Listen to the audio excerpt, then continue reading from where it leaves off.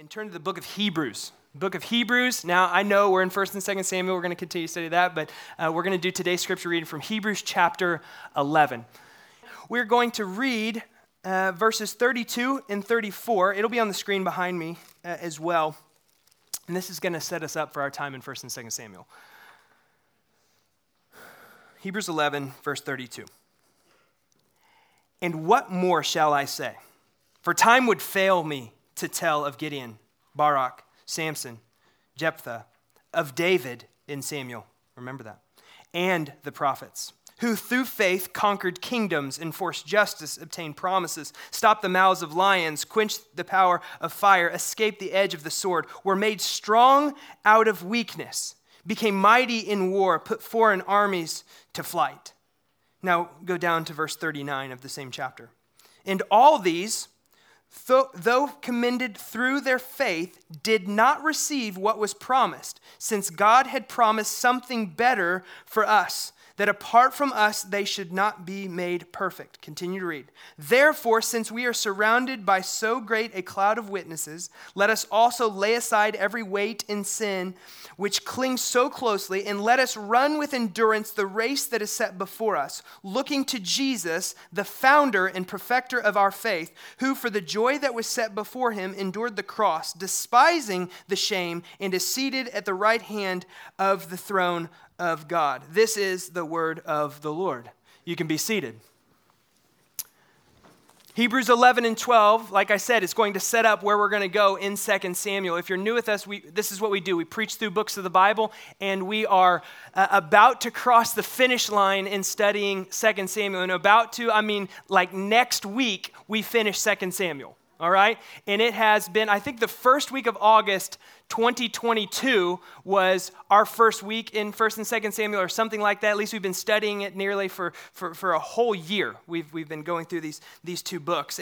And Hebrews 11 and 12, I hope, set us up for interpreting these two chapters. And in many ways, the narrative of 2 Samuel, meaning the story that we've been walking in with David and with Absalom and some of these other people in the book, ends today. The last four chapters, so it's 21, 22, 23, and 24, the last four chapters of 2 Samuel are not chronological. They're like an epilogue.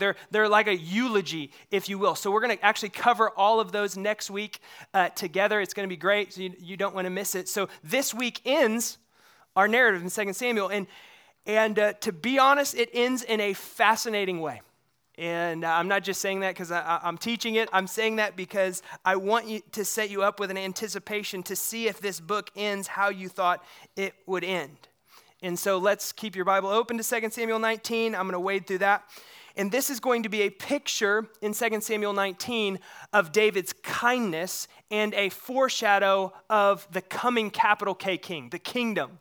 And so in many ways, David is now, well, not in many ways, he is returning back to Jerusalem. If you weren't with us, here's what happened, brief snippet. Absalom, David's son, revolted against his father David, and David was forced to flee Jerusalem, the holy city, and so David fled out of Jerusalem, and so a battle happened, and Absalom's life was taken from him, and now David is put back on the throne, and he's making his way, because he's gone out of Jerusalem, he's now making his way back into Jerusalem, okay? And so the narrator stops down and kind of chronicles this journey back into Jerusalem. By the way, it's believed that the same road that he left Jerusalem, he's now entering back into Jerusalem on, and there are these people that he interacts with on his way back now into Jerusalem, okay? And so everything in the scriptures are inspired by the Holy Spirit. Every name, every moment, every sequence of what's going on here. And so I want to look at these people that David interacts with on his road back into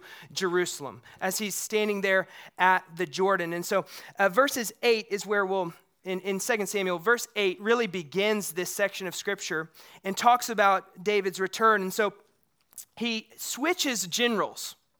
Here in this, from Joab, used to be David's general, to Amasa. This will make sense in chapter 20. But he switches generals here based upon Joab's reaction last week with Absalom. In verse 14, and he swayed the heart of all the men of Judah as one man, this is talking about Absalom, so they sent word to the king, return both you and all your servants. So the king came back to the Jordan, and Judah came to Gilgal to meet the king and to bring the king over the Jordan. All right, this is David going into Jerusalem. In verse 16, first meeting here. And Shimei, the son of Gera, the Benjamite from Bahurim, hurried down to come down with men of Judah to meet King David. And with him were 1,000 men from Benjamin, and Ziba, the servant of the house of Saul, with his 15 sons and his 20 servants, rushed down to the Jordan before the king. And they crossed the ford to bring over the king's household and to do his pleasure. Pause right there. Do you remember this guy from a few weeks ago, Shimei or Shimei? His name could be pronounced either way. But this guy, Shimei, you remember as David left Jerusalem, this was the guy who was cursing David, who was hurling stones at him in chapter 16. And so much so that in chapter 16, it talked about the fatigue or weariness of this cursing upon David, that it just fatigued David. And it talked about how Shimei's cursing was about how Absalom was the new king and David was, worthless, and all of these things that just beat David down. And I'll explain a little bit more of the story. But now, guess what? David's returning back into Jerusalem as king to sit back on his throne, right? He's back. Shimei. But now, how is he coming back? He's coming back not as someone hurling curses and stones, but someone who, look at it, who's falling on his face. Look at verse 18. And Shimei fell down before the king as he was about to cross the Jordan, and said to the king, let not my Lord hold me guilty, or remember how your servant did wrong on the day my Lord the king left Jerusalem. Do not let the king take it to heart. Please. And by the way, the Bible here in this particular scene doesn't give us the sincerity of his repentance. It just lays it out there for what it is. It just says this is how he approached David after hurling curses and stones at him. Now he's falling at David's feet, knowing he's about to go back and be king in Jerusalem over the nation of Israel. And he's going, I'm sorry.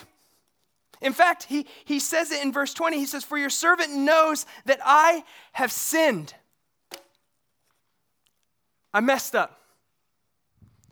What I did in cursing you on your way out of Jerusalem, I now know I was wrong. Again, to the depths he knows he was wrong. You can do a further study because Shimei is going to be dealt with actually under Solomon, David's son. And so you can look at this further. But in this scene, this is what we know. This is what we hear from Shimei. David has a choice. How is he going to respond to the one who cursed him? How is he going to respond to the one who created so much fatigue and weariness in him? Who the last time he was cursing him, let him get off the hook. What about this time? Well, before we get to David's decision, and this is always the case, there's someone there who would like to help David with his decision. Abishai, verse 21, the name that's there also in chapter 16. And Abishai, the son of Zeruiah, answered, shall not Shimei be put to death for this because he cursed the Lord's anointed? Do you remember the first time we saw Shimei and he's cursing? Guess who was there? Abishai. And what was he like? He's like, listen, David, we can do this quietly. I'll go over there. I'll take care of it, I will silence the guy who's cursing you, right? And David said what? Back in chapter 16 to Abishai. He's like, no, you won't. Because he could be speaking the word of the Lord. And David goes, and in many ways, he's speaking the truth about me. I have failed. I have messed up. Listen, the Lord is perfecting his power through David's weakness in all of these scenes. That's in fact what Hebrews 11 was talking about. In many ways, the idea of weakness is something, or this idea of failure, we all can relate with, can't we? We can relate with. The things we have problem relating to is what? Strength. Is power. We all understand weakness, and so what the Lord is doing here is he's using David's weakness to display his strength and his power, God's power. And so Abishai's like, all right, the first time David didn't allow it, but maybe the second time. And so Abishai's there is like, David, now?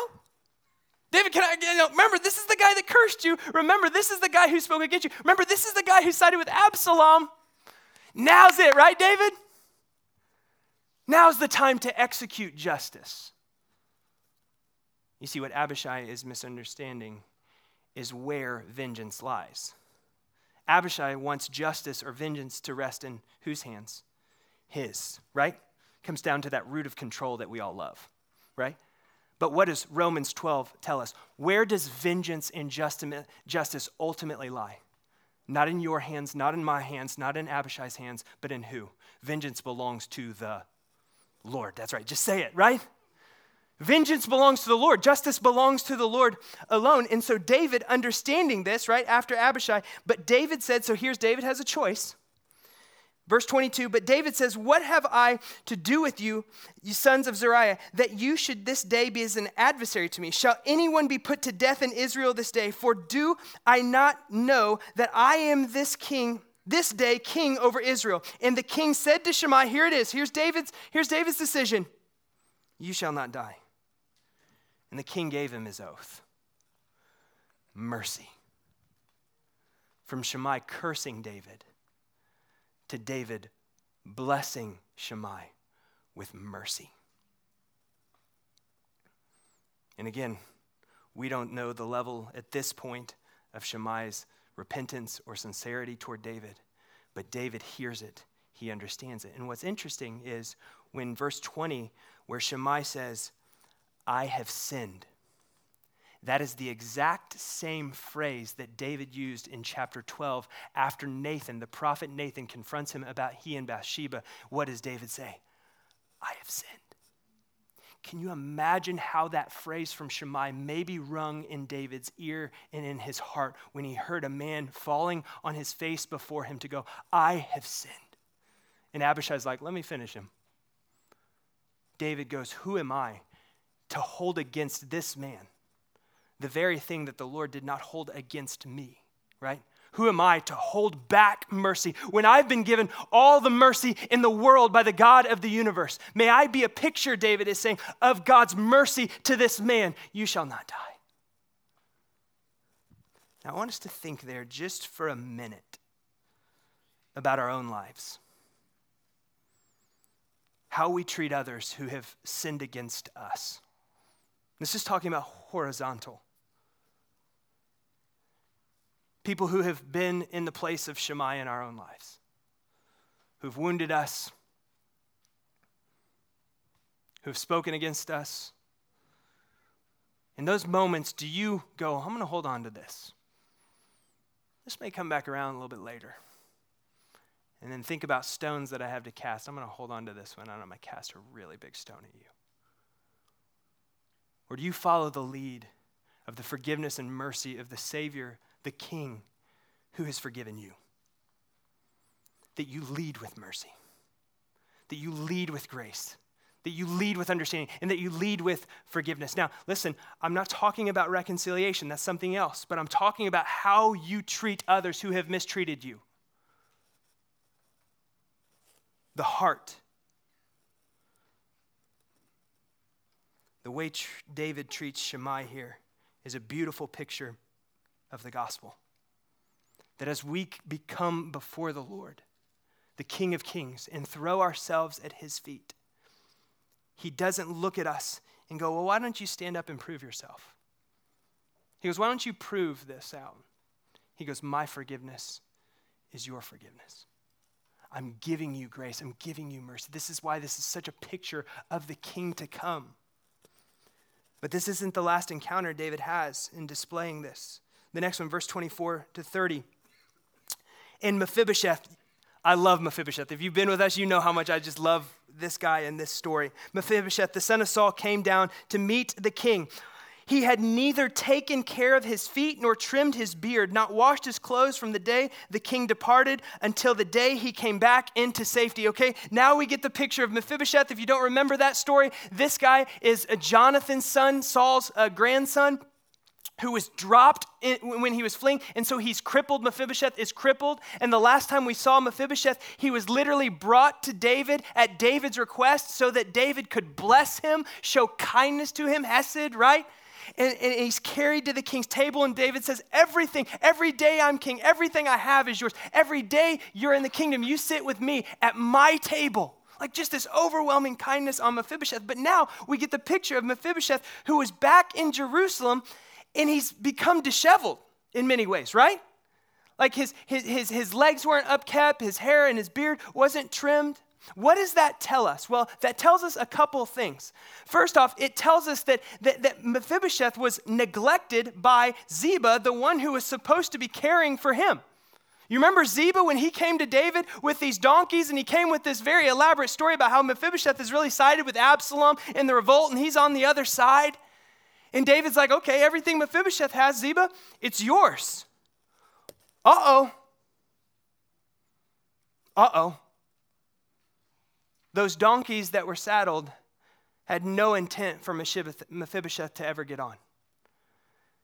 Yeah, sure, he would have loved to follow David out of Jerusalem, except he can't walk. He can't ride unless he's placed on those donkeys. And those donkeys, I believe in a very devious way for Ziba, went without Mephibosheth intentionally. And so back in Jerusalem, Mephibosheth sees all this rolling out with Absalom there and David not there. And he just begins to mourn. And his physical posture, his physical look actually tells us something about his internal posture. Longing for the king to come back. And so imagine this scene. David is coming back. The one who brought him to the table, the one he was carried to the table for, is now coming back into Jerusalem. And he tells the story. He tells what happened. And David goes, okay, I've heard it. This inheritance that I gave back, half of it goes to you, Mephibosheth, half of it goes to Ziba. You say, why is that fair? Well, David is displaying his kindness here because even he's unsure about what Ziba was telling him. So he's like, listen, you're restored back your inheritance, Mephibosheth. And Ziba can keep the other half. But what's so telling is verse 30. And Mephibosheth said to the king, after David says that announcement that I just said, oh, let him take it all, meaning Ziba. Ziba can have it all. You want to know where Mephibosheth stands? There it is. He's like, I don't care about the land. I don't care about the inheritance. Ziba can have every bit of it. What matters most to me is this, that my Lord the king has come safely home. Mephibosheth understands everything he has is wrapped up in God's anointed, in King David. Now think about our situations. We sing a song called My Wealth is in the Cross. There's nothing more I want. All my wealth is in the cross. This is essentially the announcement Mephibosheth is making. David, my inheritance means nothing to me. My inheritance is everything because you're back on your throne as king, safely home. Is that how we live our lives? Do we live our lives as if all of our wealth is in the cross? Right? Like Mephibosheth's response here demonstrates what is truly valuable to him.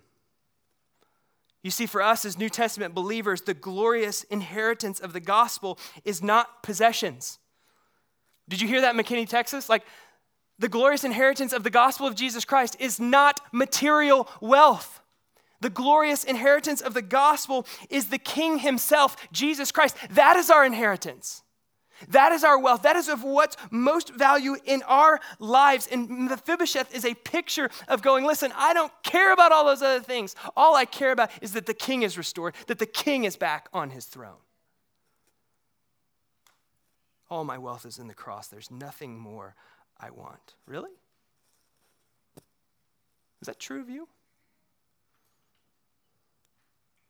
And then this third, in verse 31, this third interaction. Barzillai.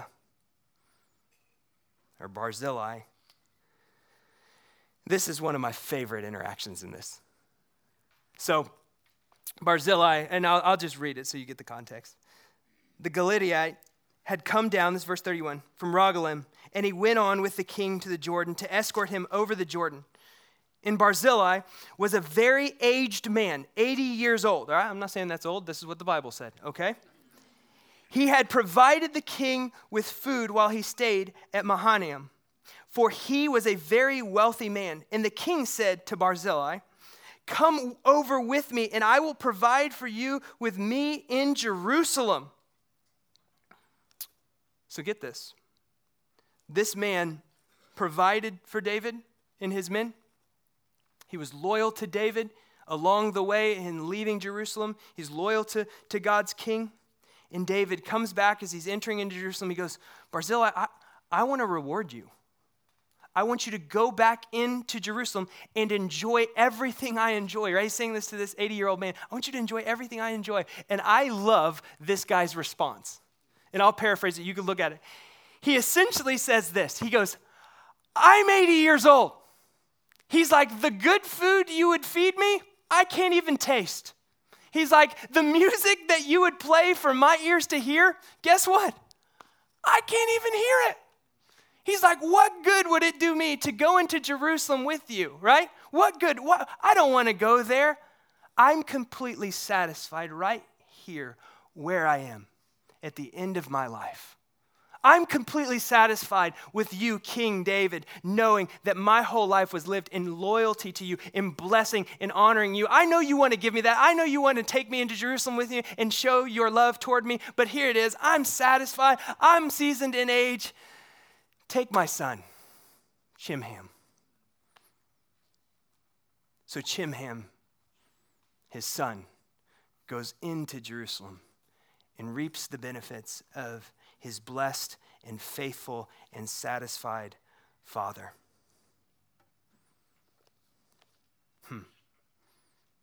A son who receives the reward from his father's loyalty and faithfulness. If you don't see these gospel bells and these pictures going off, I don't know how else to direct you.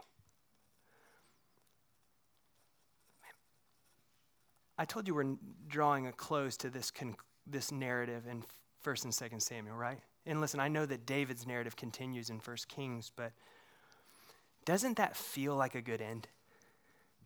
David's kindness in his mercy, the one who cursed him now being extended mercy, the one Mephibosheth who was carried to the table now continuing to be restored by David back into his table, Barzillai sending his son, this faithful older man, going, I'm just satisfied here. I'm satisfied where I am. I'm satisfied in the king. My son is going with you. Doesn't that seem, and they're them marching back into Jerusalem, right?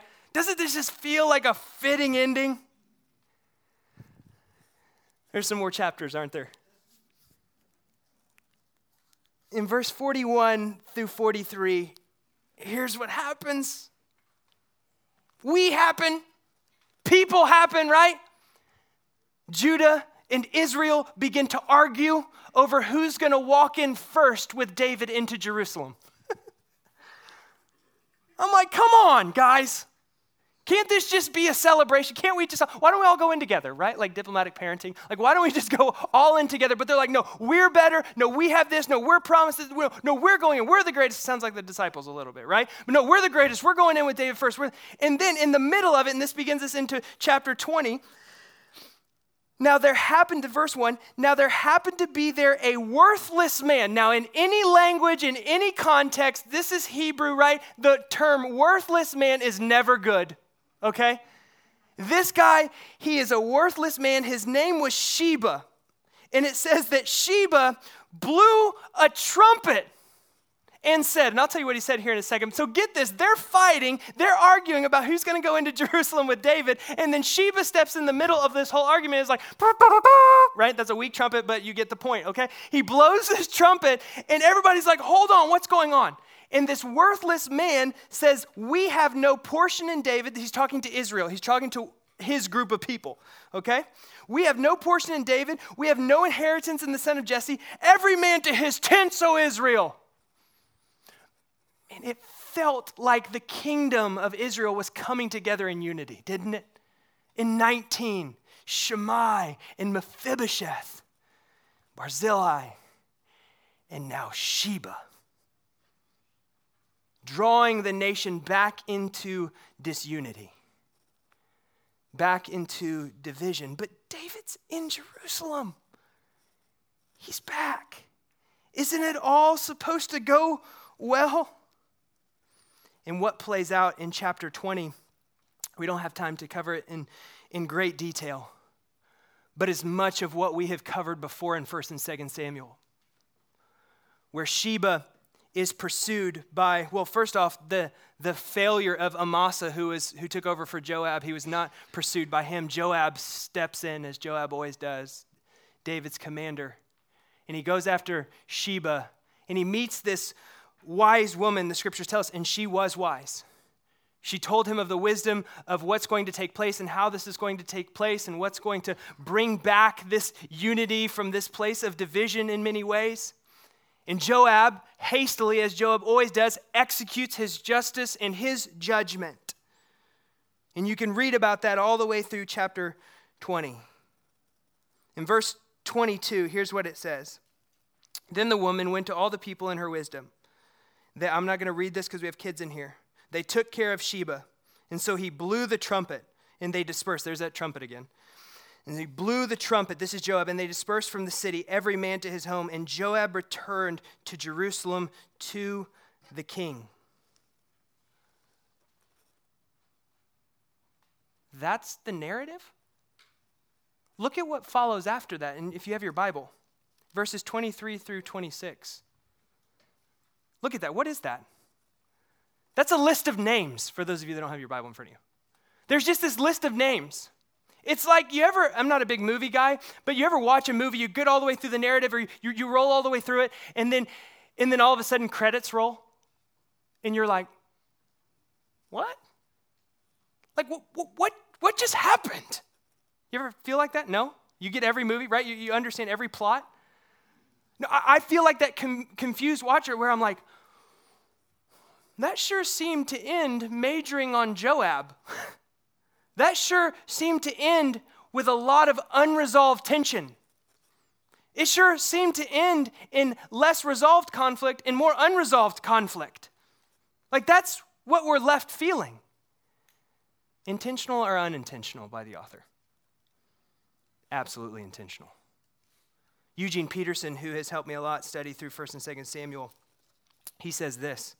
And I think this is really helpful in thinking about this idea of no proper conclusion or the seeming incompleteness of this. He says, in reflecting on what we have just read, we realize that this is not the kind of narrative we are used to reading in a religious book. We're used to moral lessons and theological truths. That probably means we should just pay attention, right? But this story, while it is both moral and theological, cannot be boxed into either of those categories. This is a story of God's ways with men and women, the way they are, not the way they are supposed to be. God, as the story is told, is not separate from the story in such a way as to be generalized into truths. Now, that's how many of you read your scriptures. You try to boil them down into, and maybe that's even how you listen to sermons or how you even approach narratives. You're trying to just Kyle, just give me the list. Give me the list, the 4 or 5 bullet points that I can just go and I can execute the list. And what God is trying to do is trying to draw us into his story of redemption. He's trying to draw us into the tensions and these things and these places that we don't fully understand, that we can't fully grasp yet. He's trying to call us into these complexities. And if we try to boil them down in just a 4 or 5 theological points, we might miss it. Most importantly, we might miss God himself. And Peterson goes on. He says, the way God works, patiently and behind the scenes, slow to anger and abounding in steadfast love, establishes divine sovereignty by using flawed, rebellious, out-of-the-way men and women to do it. It is the kind of storytelling that will surface 1,000 years later in the 4 Gospels of Matthew, Mark, Luke, and John. This narrative trains us in perceiving and responding to God as God is. That has been my prayer for 1st and 2nd Samuel, is that this long narrative, this slow churning over a year would show us who God is and how he operates. And it continues to release subtleties and intricacies of presence that continue to shape and reshape our lives. That's what these narratives are meant to do. Not to confuse us, but to leave us going, there has to be more. And let me land this talk here. And whether we like it or not in our lives individually, and I know we feel this corporately, we all feel this sense of something being unresolved or incomplete or unfinished. Can you agree with that? That in your heart and in your life, and honestly, those are some of the hardest places to live. Maybe for some of you, it's that anticipation of a wedding and you're engaged. Great moments, right? But hard. Or you're anticipating a child, or that you might bear a child. Or maybe you just graduated high school and you know college is coming, but you're living in that in-between. Let me tell you first and foremost what I hope you hear from 1 and 2 Samuel and from Hebrews as we'll talk about it. That God uses us where we are to accomplish his plan. Not a future destination of you and not a future destination with you. He uses you and me right where we are. In our weakness, his power is perfected. In our failure, he will redeem it for his plan and his purpose. Hear me, David is forgiven by the Lord. He is reestablished as the king of Israel, but there are still ramifications of his sin playing out even in chapter 20 as we end this 2 Samuel narrative. There's still this incompleteness and this unresolved of what's going to take place in the kingdom of Israel. And let me tell you, a large part of that is the time in which they fall. Right? They just passed through the time of judges. Now they're in the time of the kings, these godly kings who were supposed to represent God to the people. But that's still a what? Imperfect, incomplete picture. Now fast forward to where are we today? David was in the time of the kings. We are in the time of the church age. Listen, we can put on our New Testament lenses. Our Bibles, praise God, have a New Testament, right? That New Testament that begins with the story of who? Jesus. Okay, good. I thought, man, we got to back way up.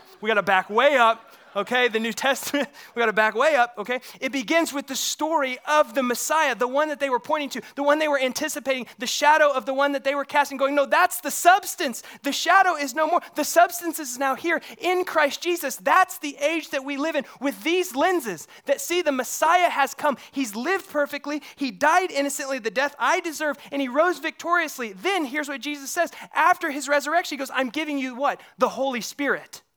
That's the time, that's the age, that's the when are we, that's where we are. We're in the age of the Holy Spirit shaping and moving our lives, but yet how many of you still know, we still feel, even though that's already accomplished, we still feel and know in our individual lives and lives around us that there's still something left incomplete. The Savior has come, he has redeemed us, he has saved us. Hear me, that work has been applied to us, the Holy Spirit is alive in us. But yet we still wrestle with sin. We still feel the ramifications of sin, the incomplete nature and unresolved to the story. It's not quite finished.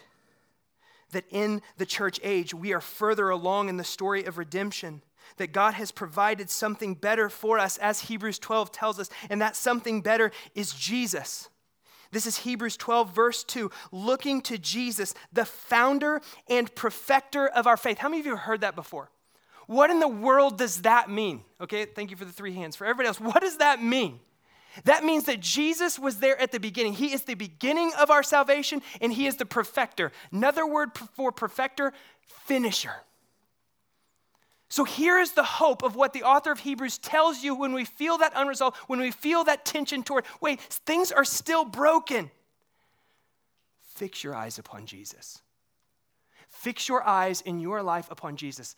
The founder, the one who started the work, and the perfecter, the one who will finish the work perfectly. But hear me, his work's not complete. The work is not finished. Christ has not returned again. Our hearts, they long for that day, for our faith to be fully realized. And so hear me, we live in this tension of what's called the already not yet. The finished work of the cross has been applied, but not yet fully consummated, where Jesus comes back and finishes it once and for all. So we live in a tension. Can we just acknowledge that we live in a tension? But how do we live in that tension? How do we live with that weight of something being unresolved or incomplete? Are the scriptures silent? Well, the first thing I want to say is this: how we live in that tension. How we live even as we approach or look at something like 2 Samuel and go, that's the end? That's credits roll there? Maybe some of you thinking that like in your life, like that's where I am. How do you live in those spaces? The first thing is this: that we as Christians, we stand on the promises of God. Promises like Hebrews chapter 3 that says, if you are in Christ, you are holy. I don't think you got that. The promise that says that if you are in Christ, you are holy. You're whole. You're righteous. You're a son. You're a daughter. You've been adopted in. Do you stand on that promise? You see, you have to have that foundation to know that in Christ you have everything you need. That's the gospel. There's nothing lacking in you. You are holy, Hebrews 3 says. How beautiful is that? But then simultaneously, our New Testament says this in 1 Peter 1. Be holy as I am holy. So we hold, as believers, living in the tension, living in this space of unresolvedness, incompleteness, if you will, the already but not yet. We live as people who God has declared holy in and through Jesus Christ, but we also live as people walking out our holiness, walking out our identity. The problem is when you have one or the other, not both and. Some of you go, yeah, I'm holy. That means I can live however I want, do whatever I want. Here's what Paul says to that: you don't get grace. You don't get how you have been redeemed and saved. You don't get Jesus. Some of you, however, and maybe this is the majority of you, you are over here going, be holy, be holy, be holy. Then God will love me. Then God will save me. Be holy, be holy, be holy. And no, God goes, no, it's both together. It's the foundational promise that you are holy because in and through Christ alone. And now here's how I want you to walk. Here's your motivation. Be holy. Live that out. That's how we live in this tension. And so I want us to take communion this morning with the gospel of Jesus Christ front and center on our minds. That the finished work of the cross is our foundation. Yeah, you guys can go. That it is the motivation by which we live in these incomplete days, if you will. In the moments of tension in our own lives. Or maybe some of you are feeling like Paul, you're like, I find myself doing the very thing I don't want to do and not doing the thing I want to do. Tension. But Paul never once goes, I don't know who I am. He knew who he was in Christ, and he knew his call because of that foundation and that identity and what he was called to. Be holy. The way in which we can cling to the promises are only in and through the person of Jesus Christ. Only in what he has done in us and for us. And the moment we forget that is the moment we begin to work in our own strength. We begin to work in our own power, lean on our own understanding. And so this morning, before we take communion, I know we say a fitting way to end communion is with worship, but I think it's also a fitting way to go into communion is worship. And so I want us to take this time and this space to enter worship, enter communion in worship, in singing. And so would you stand with me? Not taking the elements yet. We're going to get to those. And use this song as a way to allow the Holy Spirit to prepare your heart to receive the broken body and shed blood of Jesus. Tess, lead us. Lord, I need you. Oh, I need you. And every hour I need you. My one defense, my righteousness. Oh God, how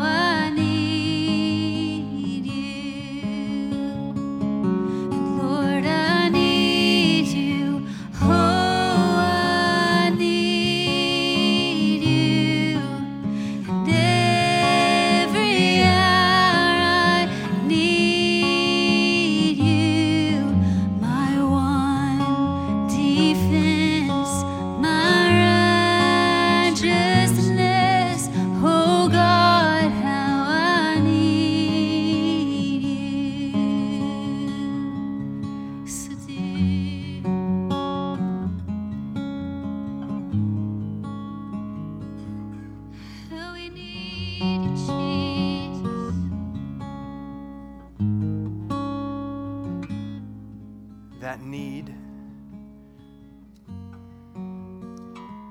is met one way, through the broken body and shed blood of Jesus Christ. All of our other needs stand upon that foundation, that our greatest and deepest need was met in Jesus Christ, and his life being laid down for mine and being picked back up, victorious over sin, death, hell, and the grave. So the foundation to all that we are, these elements represent that. And on the night Jesus was betrayed, after giving thanks, he took bread and he broke it. And he told his disciples, as he would tell us this morning, that this bread broken represents his body broken for you. He was broken so that we might be made whole. Think about that. So you might be made whole, so that I might be made whole. And so let's partake, remembering his body.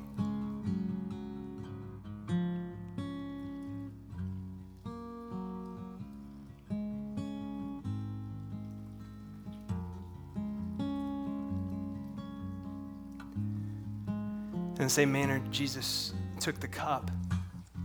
And he said, this cup represents my blood shed for you. He said, this is the new covenant. When Hebrews says there's a better way, and that better way is Jesus, he's not saying, hey, everything David did was wrong. No, he's saying everything David did that the law pointed to, Jesus fulfilled perfectly. That this is the new covenant. How we are saved, Jesus says, is solely through my blood shed for you. And so this is our hope. This is our confidence. Lord, I need you every day. I need you. This is how he meets that need. Let's take it together.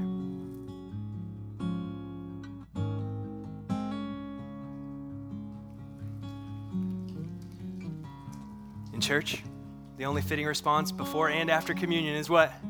Worship. Let's worship our Lord right now in prayer. Father, thank you for Jesus. Thank you that he has come, that he has forgiven us, that he has called us by a new name. Lord, that he bestowed upon us graces upon graces. Lord, that he has set our feet on solid ground, that he is our anchor. He is the steadfast hope of our soul and of this church. And so, Lord, I pray that we would live in light of this great salvation, that we would live in a broken world with the great confidence we have in Jesus Christ, that we are his, that we are sons and daughters called by a new name.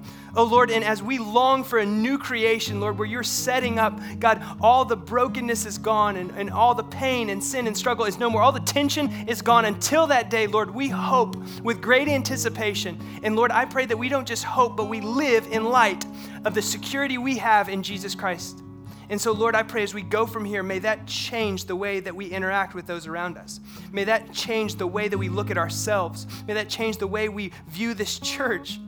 And so, Lord, I pray only you can do this. Holy Spirit, only you can take these words and shape our hearts. So do that for your glory this week. We love you. It's in Jesus' name we pray. Amen.